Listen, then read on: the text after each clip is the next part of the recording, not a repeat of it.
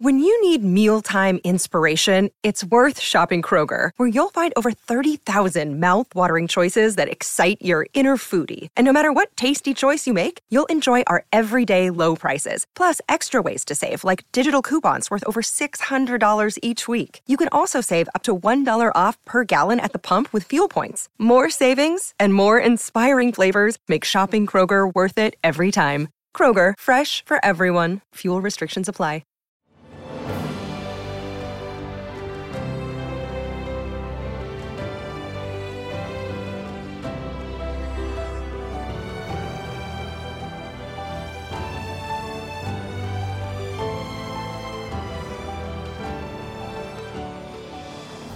Welcome to the newest episode of Beyond the Fame with Jason Fraley. I'm your host, Jason Fraley, picking the brains of the top filmmakers, musicians, and artists of our time. Jimmy Jam and Terry Lewis will be honored tonight at the annual Grammys on the Hill event at the Hamilton in Washington, D.C. I spoke to the songwriting and producing duo about their prolific career from Rhythm Nation to On Bended Knee and everything in between. Jimmy Jam, hey, thanks so much for joining us on WTOP in Washington, D.C. Thank you, Jason. And I think we're having your partner in crime here, the dynamic duo, Terry Lewis, should be joining us here momentarily. If Terry, can you hear us? I can hear you. Perfect timing. We've just finished introducing Jimmy Jam. We're talking because you guys are getting honored at the Grammys on the Hill event. It's an annual thing every year. Big deal. They do it down in the Hamilton Live, right near Capitol Hill.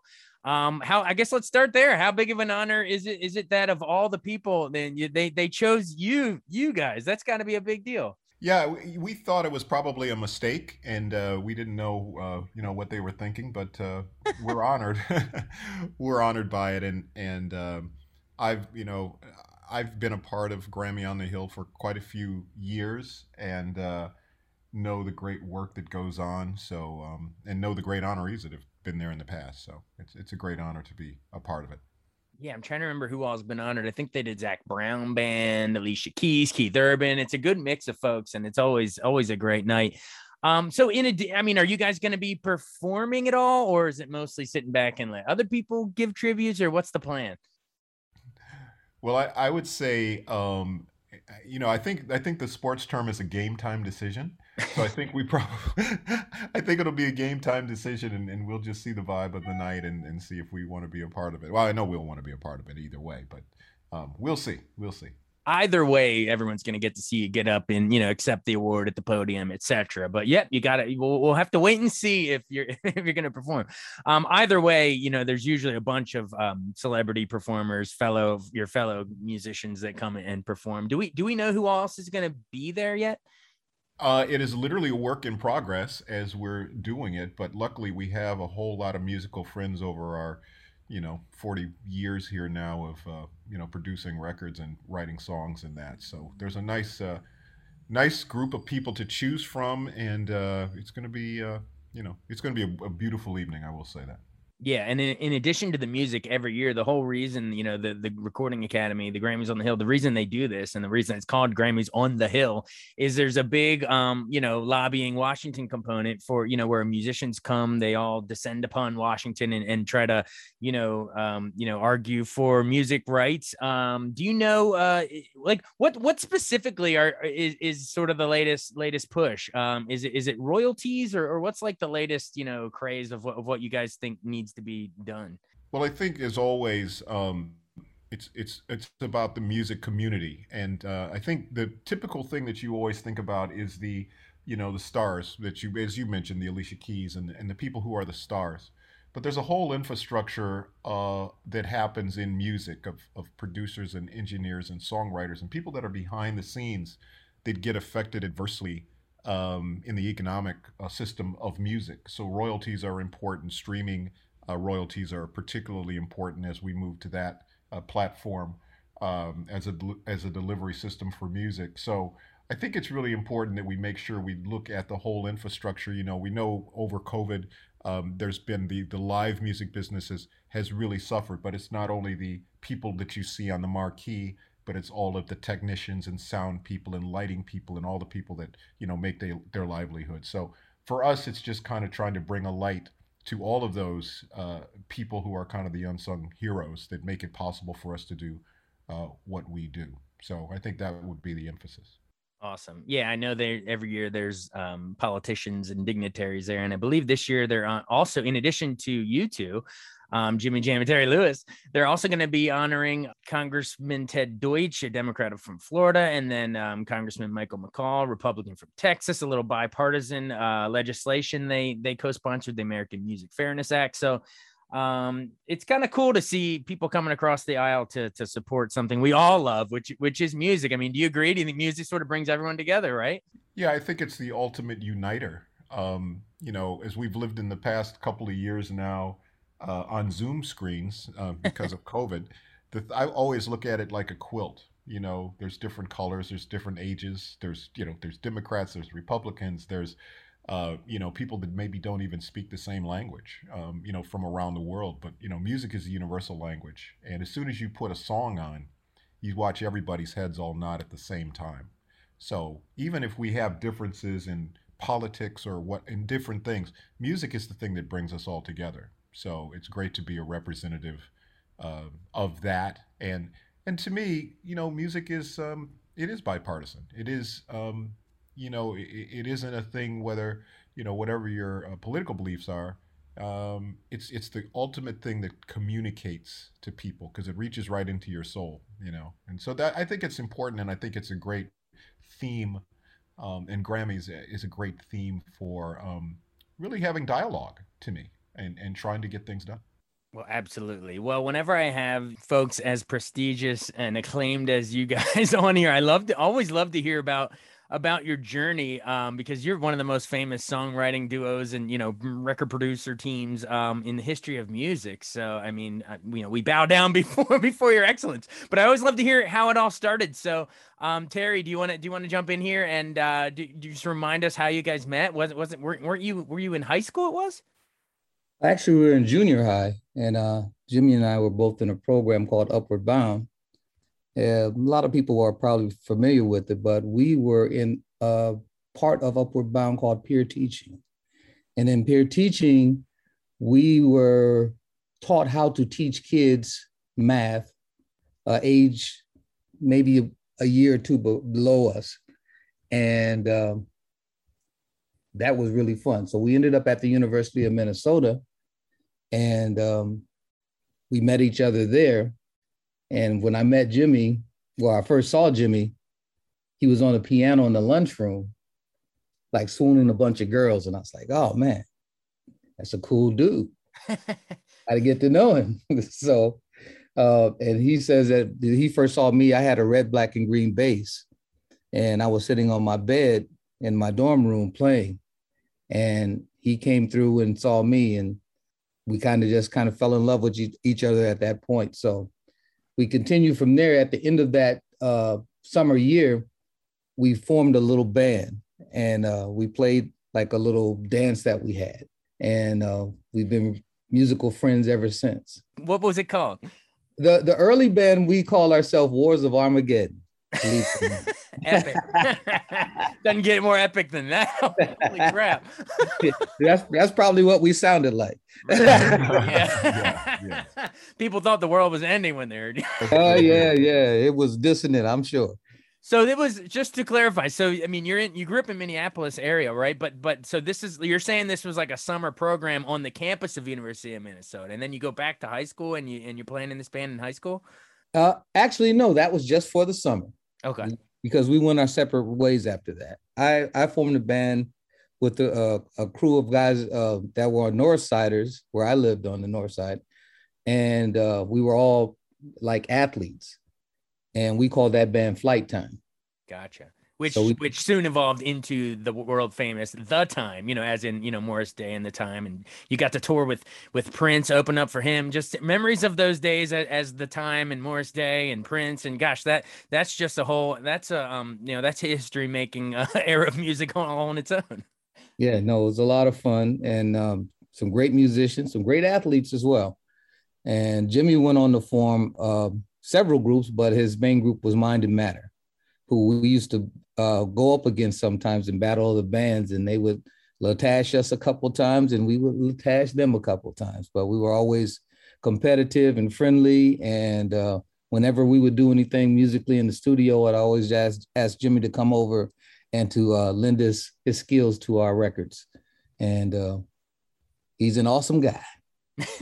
Now thank you, Terry Lewis. That's nice. Thank you. Wow. I'm sure, is that the first time you've ever complimented each other, or does it happen every day? Well, the truth hurts. Some of those whoopings he gave us back in the early days, were very painful. So it was always with admiration though. Like when Terry's band would, beat our band up, I would always look at Terry and just admire him. Like I was mad we were getting beat up, but I was admiring him. And finally we decided, well, let's just team up together, and that was, the rest is his history. And we're actually, when we met, it was actually 1973. So we're like a year away from our 50th anniversary of first meeting. Me on the Swooning the Girls allegedly, and Terry with the red, black, and green bass. So that's almost 50 years ago we've known each other. Wow. So so the Grammys on the Hill thing's a perfect timing. It's almost like a 50th anniversary celebration.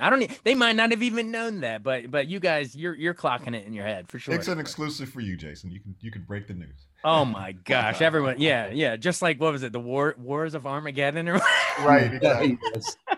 We're getting all kinds of gold in this interview. Hey, but I wanted to, so like you mentioned, after your bands sort of battle back and forth, you decided to join together, etc., and the rest was history. But if you got a second, I'd love to go through some of the history. I mean, tell me about, gosh, we could talk about so much, honestly, but I would love to know about, the Control album and Rhythm Nation 1814. I mean, those dominated the charts in the 80s, but any cool insights or tidbits, memories of putting those albums together? Well, Janet just had a documentary out about a month and a half ago, 2 months ago, that was kind of enlightening about the Control era and the Rhythm Nation era.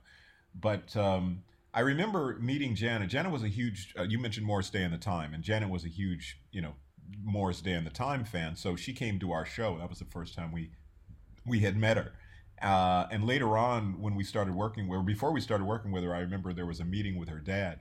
And her dad just said to us, he said, "You guys are from Minneapolis?" And we said, "Yeah." And he said, "Prince is from Minneapolis." And we said, "Yeah." He said, "Don't have my daughter sounding like Prince." That was like his advice. So it was like, okay, sir, whatever. But then Janet, when she came to Minneapolis to actually do Control, it was great because it was kind of, it was her story of a young woman striking out on her own. And what we did was lyrically, we told that story. And when she first came to town, there was like 5 or 6 days that we didn't really go to the studio. We just kind of hung out and rode around and went to dinner and just hung out. And she said, "When are we going to start working?"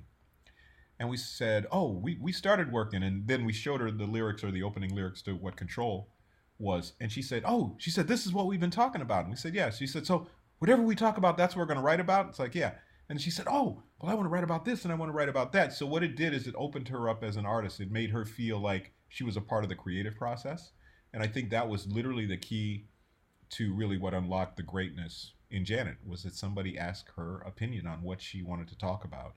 And we've kind of used that same philosophy throughout really all the artists that we work with over the years, is to find out what story they want to tell and then help them tell the story. I'm just like a kid in a candy shop listening to all these stories, because you guys wrote and or produced a lot of times both some of these most iconic songs and beats, and like for instance, Rhythm Nation. How do you come up with it? I don't even know how to hum it, but it's like boom, boom, boom, boom, boom, wow.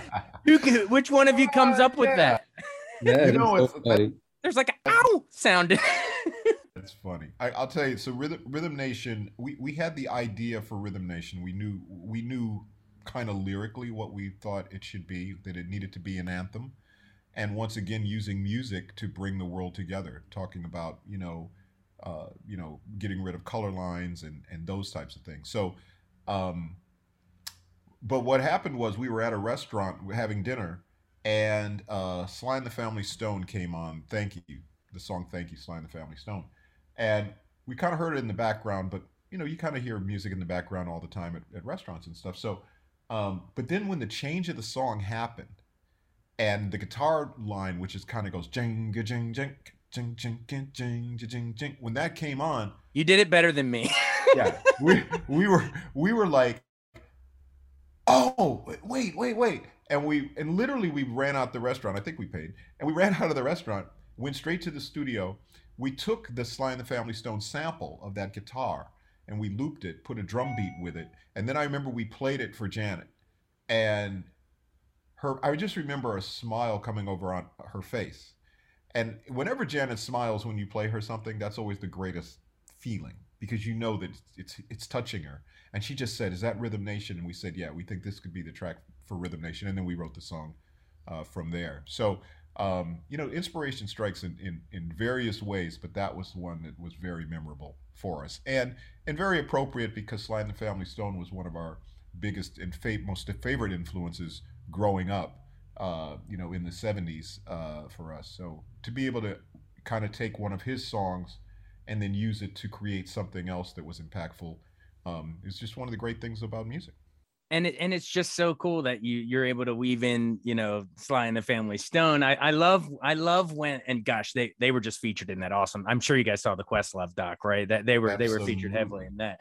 But Summer of Soul was gone. But yeah, anyway, we're sidetracking, but I love how one era of music inspires another, which inspires another. I absolutely love it. Who else?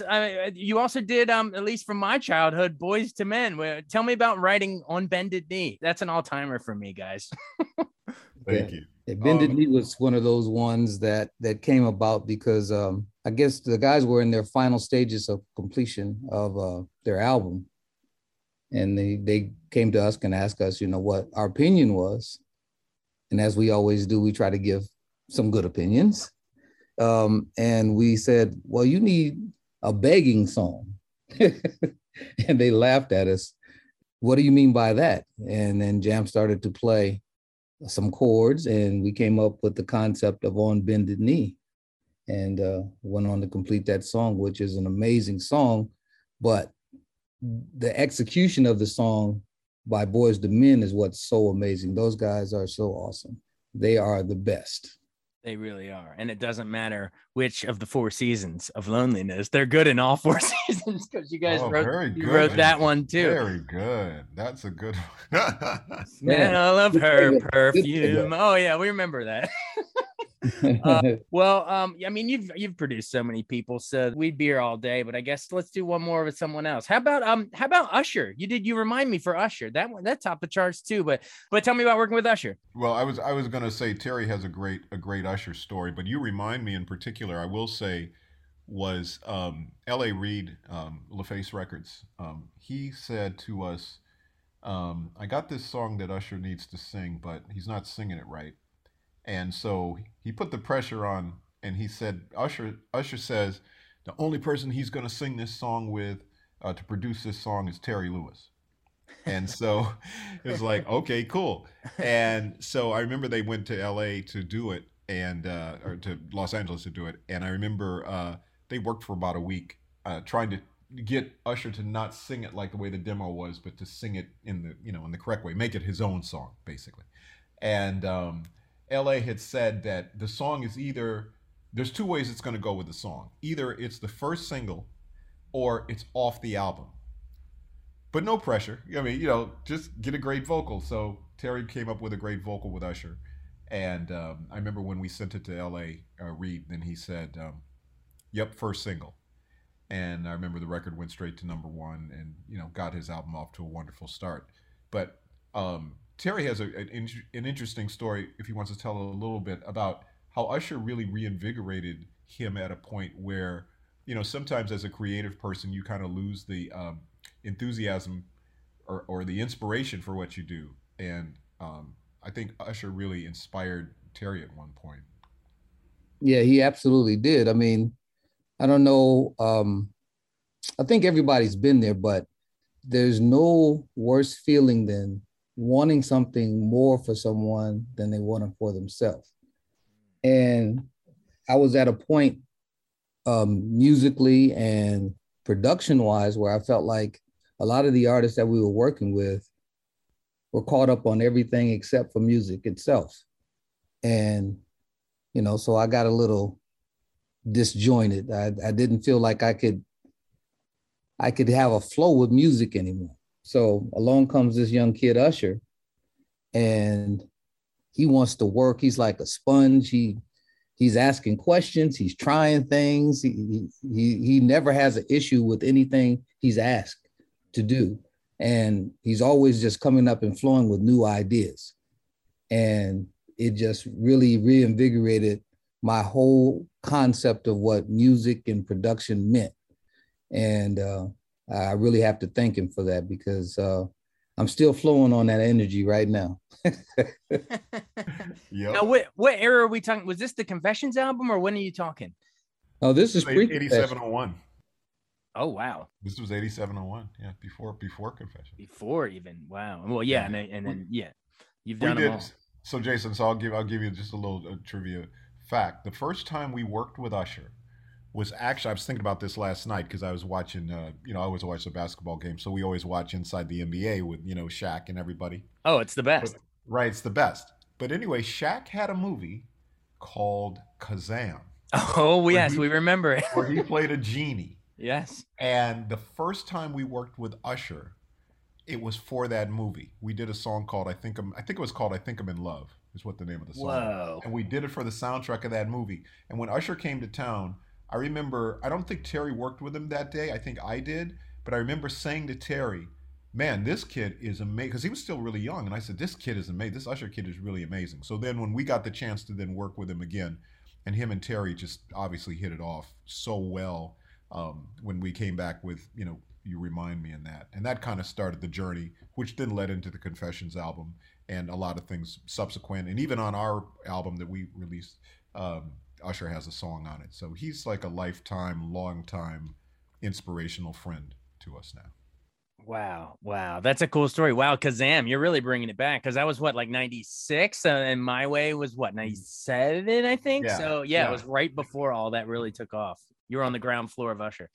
Absolutely. Well, there's so many. I mean, there's so many people. We'd be here all day, but we won't keep it. You've been generous. But you did mention really quick before we go. You mentioned that you released your own, your own album. Your first. Is this your first one? Jammin' Lewis Volume 1. That's the very first one. Our debut. Yes, our debut album. Yes. Wow. So many years, and it just came out, I guess, in the past year, last year. So after all this time, sort of behind the scenes as these genius architects for all these artists, Mary J. Blige, Boyz II Men, everybody.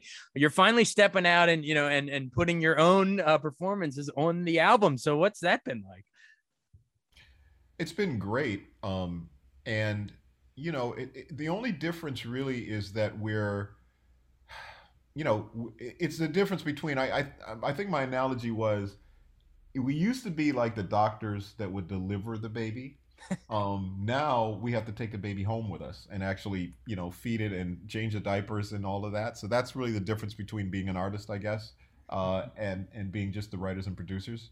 But we assembled all our family basically to do it. So when you talk about Usher and you talk about, Boyz II Men and Morris Day and The Time and, all of those acts, I mean, they're all part of our record, Mary J. Blige, and we just went to our friends that we really were inspired to write songs with and for, and then we made the songs that we wanted to hear. Kind of if we went and picked up one of their records, what would be the song we would want to hear? Mariah Carey, we had a big hit with her from the record, and our first single was actually with Babyface, which was very cool because back in the day we were kind of thought of as rivals, so it was kind of cool to get together with him and actually do a song together with him. So the album's been a great journey, and we call the album Volume 1. It's called Jammin' Lewis Volume 1, and we've already started on working on Volume 2 because we had so much fun doing Volume 1. That's funny. That is so funny. You said you were thought of as rivals with Babyface because we just spoke with Babyface. So that's funny. Yeah. I mean, you were burning up the charts pretty much I feel like almost every hit was one of you guys for a while. Well, that's cool. Well, thank you so much for joining us. I mean, I didn't even know we'd get to go a half hour with these legends. I guess in closing, when it's all said and done, you're starting to get these life achievement kind of things like Grammys on the Hill now. But when it's all said and done and then history's written on Jimmy Jam and Terry Lewis, how would you want to be remembered against all the other famous songwriting teams times in history. You know, what would sort of be that, you know, that first line of that obituary decades from now when it's all written? What do you hope it reads? Wow, we're writing obituaries. Okay, so well, what do you want your legacy to be? What do you want to be remembered as? Well, the one thing I would say is, as long as it starts off with Grammy winning whatever, you know, producers, writers, whatever that is. I do like the idea of that, because I think the Grammys for us has meant more than just winning awards. It's actually been something we've got involved with in advocacy and all the things that the Grammys does. And when I was chairman of the Grammys back a long time ago, I always used to say the other 364 days a year, because people know us for one night, for Grammy night, which is wonderful. But year round, there's a lot of great things that the Grammys are doing. And so I always like the idea that we're going to be Grammy award winning, you know, songwriters, producers, whatever we are. So that would be great to be to start off an obituary. But also, I think we want to, our goal is we just want to leave music in a better place than we found it. I mean, music has taken us around the world. It's raised our families. It's, you know, it's everything. And so for us, if we can somehow leave music in a better place, whether that's mentoring young people, whether that's changing technology, whether it's speaking to Congress on behalf of songwriters, all of those things, I think that would be how we'd like to be remembered. And not the statistic of it. Like, I'll tell you a real quick story. When we worked with, when we were doing Scream with Michael and Janet together, Michael asked us, he said, how do you guys want to be remembered? And I said, we want to be remembered as nice guys. And he said, no.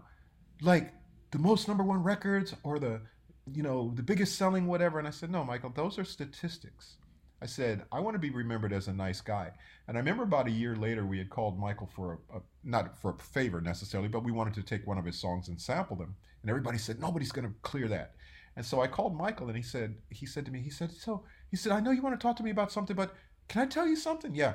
He said, every time people ask me what it was like working with you guys, I just go, they're the nicest guys. And I said, Michael, you get it. That's what it's about. And then of course he gave us permission to use the sample and the whole thing. But I said to Michael, I said, here's the cool thing about it, Michael. I said, when people ask me what it was like to work with you, I say, he's the nicest guy. And he said, oh, that's great. I'm glad you think that. So to me, those are the things. People don't remember necessarily the results, but they do remember how you make them feel. So if we can give people a good impression and they feel good, and when they think about us, they go, oh yeah, those guys were cool. They were nice guys, or whatever. That to me would be a nice way to be remembered. Wow. Perfectly said. And you know what, fellas, it comes across in this interview too. You know what, when everyone asks me, you know, how was that interview with them? I'll say they were the nicest guys. Awesome. Well, we can't wait to see you and see you get honored at the Grammys on the Hill. Every year, it's just a great advocacy event. Not to mention getting to hear some cool tunes from some of the best musicians around of our time. So, thank you so much. I can't believe they didn't give the award to the Wars of Armageddon, but you know, maybe the next one, right? Yeah, exactly. Thank you so much again, everyone. It is the Grammys on the Hill. It's tonight at the Hamilton in DC, a great annual event every year put on by the Grammys and the Recording Academy. This year's honorees, Jimmy Jam and Terry Lewis, the legends themselves. Hey, thank you so much for taking the time and being such nice guys. Thank you, Jason. Thank you. Thanks so much for joining us on Beyond the Fame with Jason Fraley. Remember to hit the subscribe button and give us a 5-star rating if you like what you hear. We'll see you next time.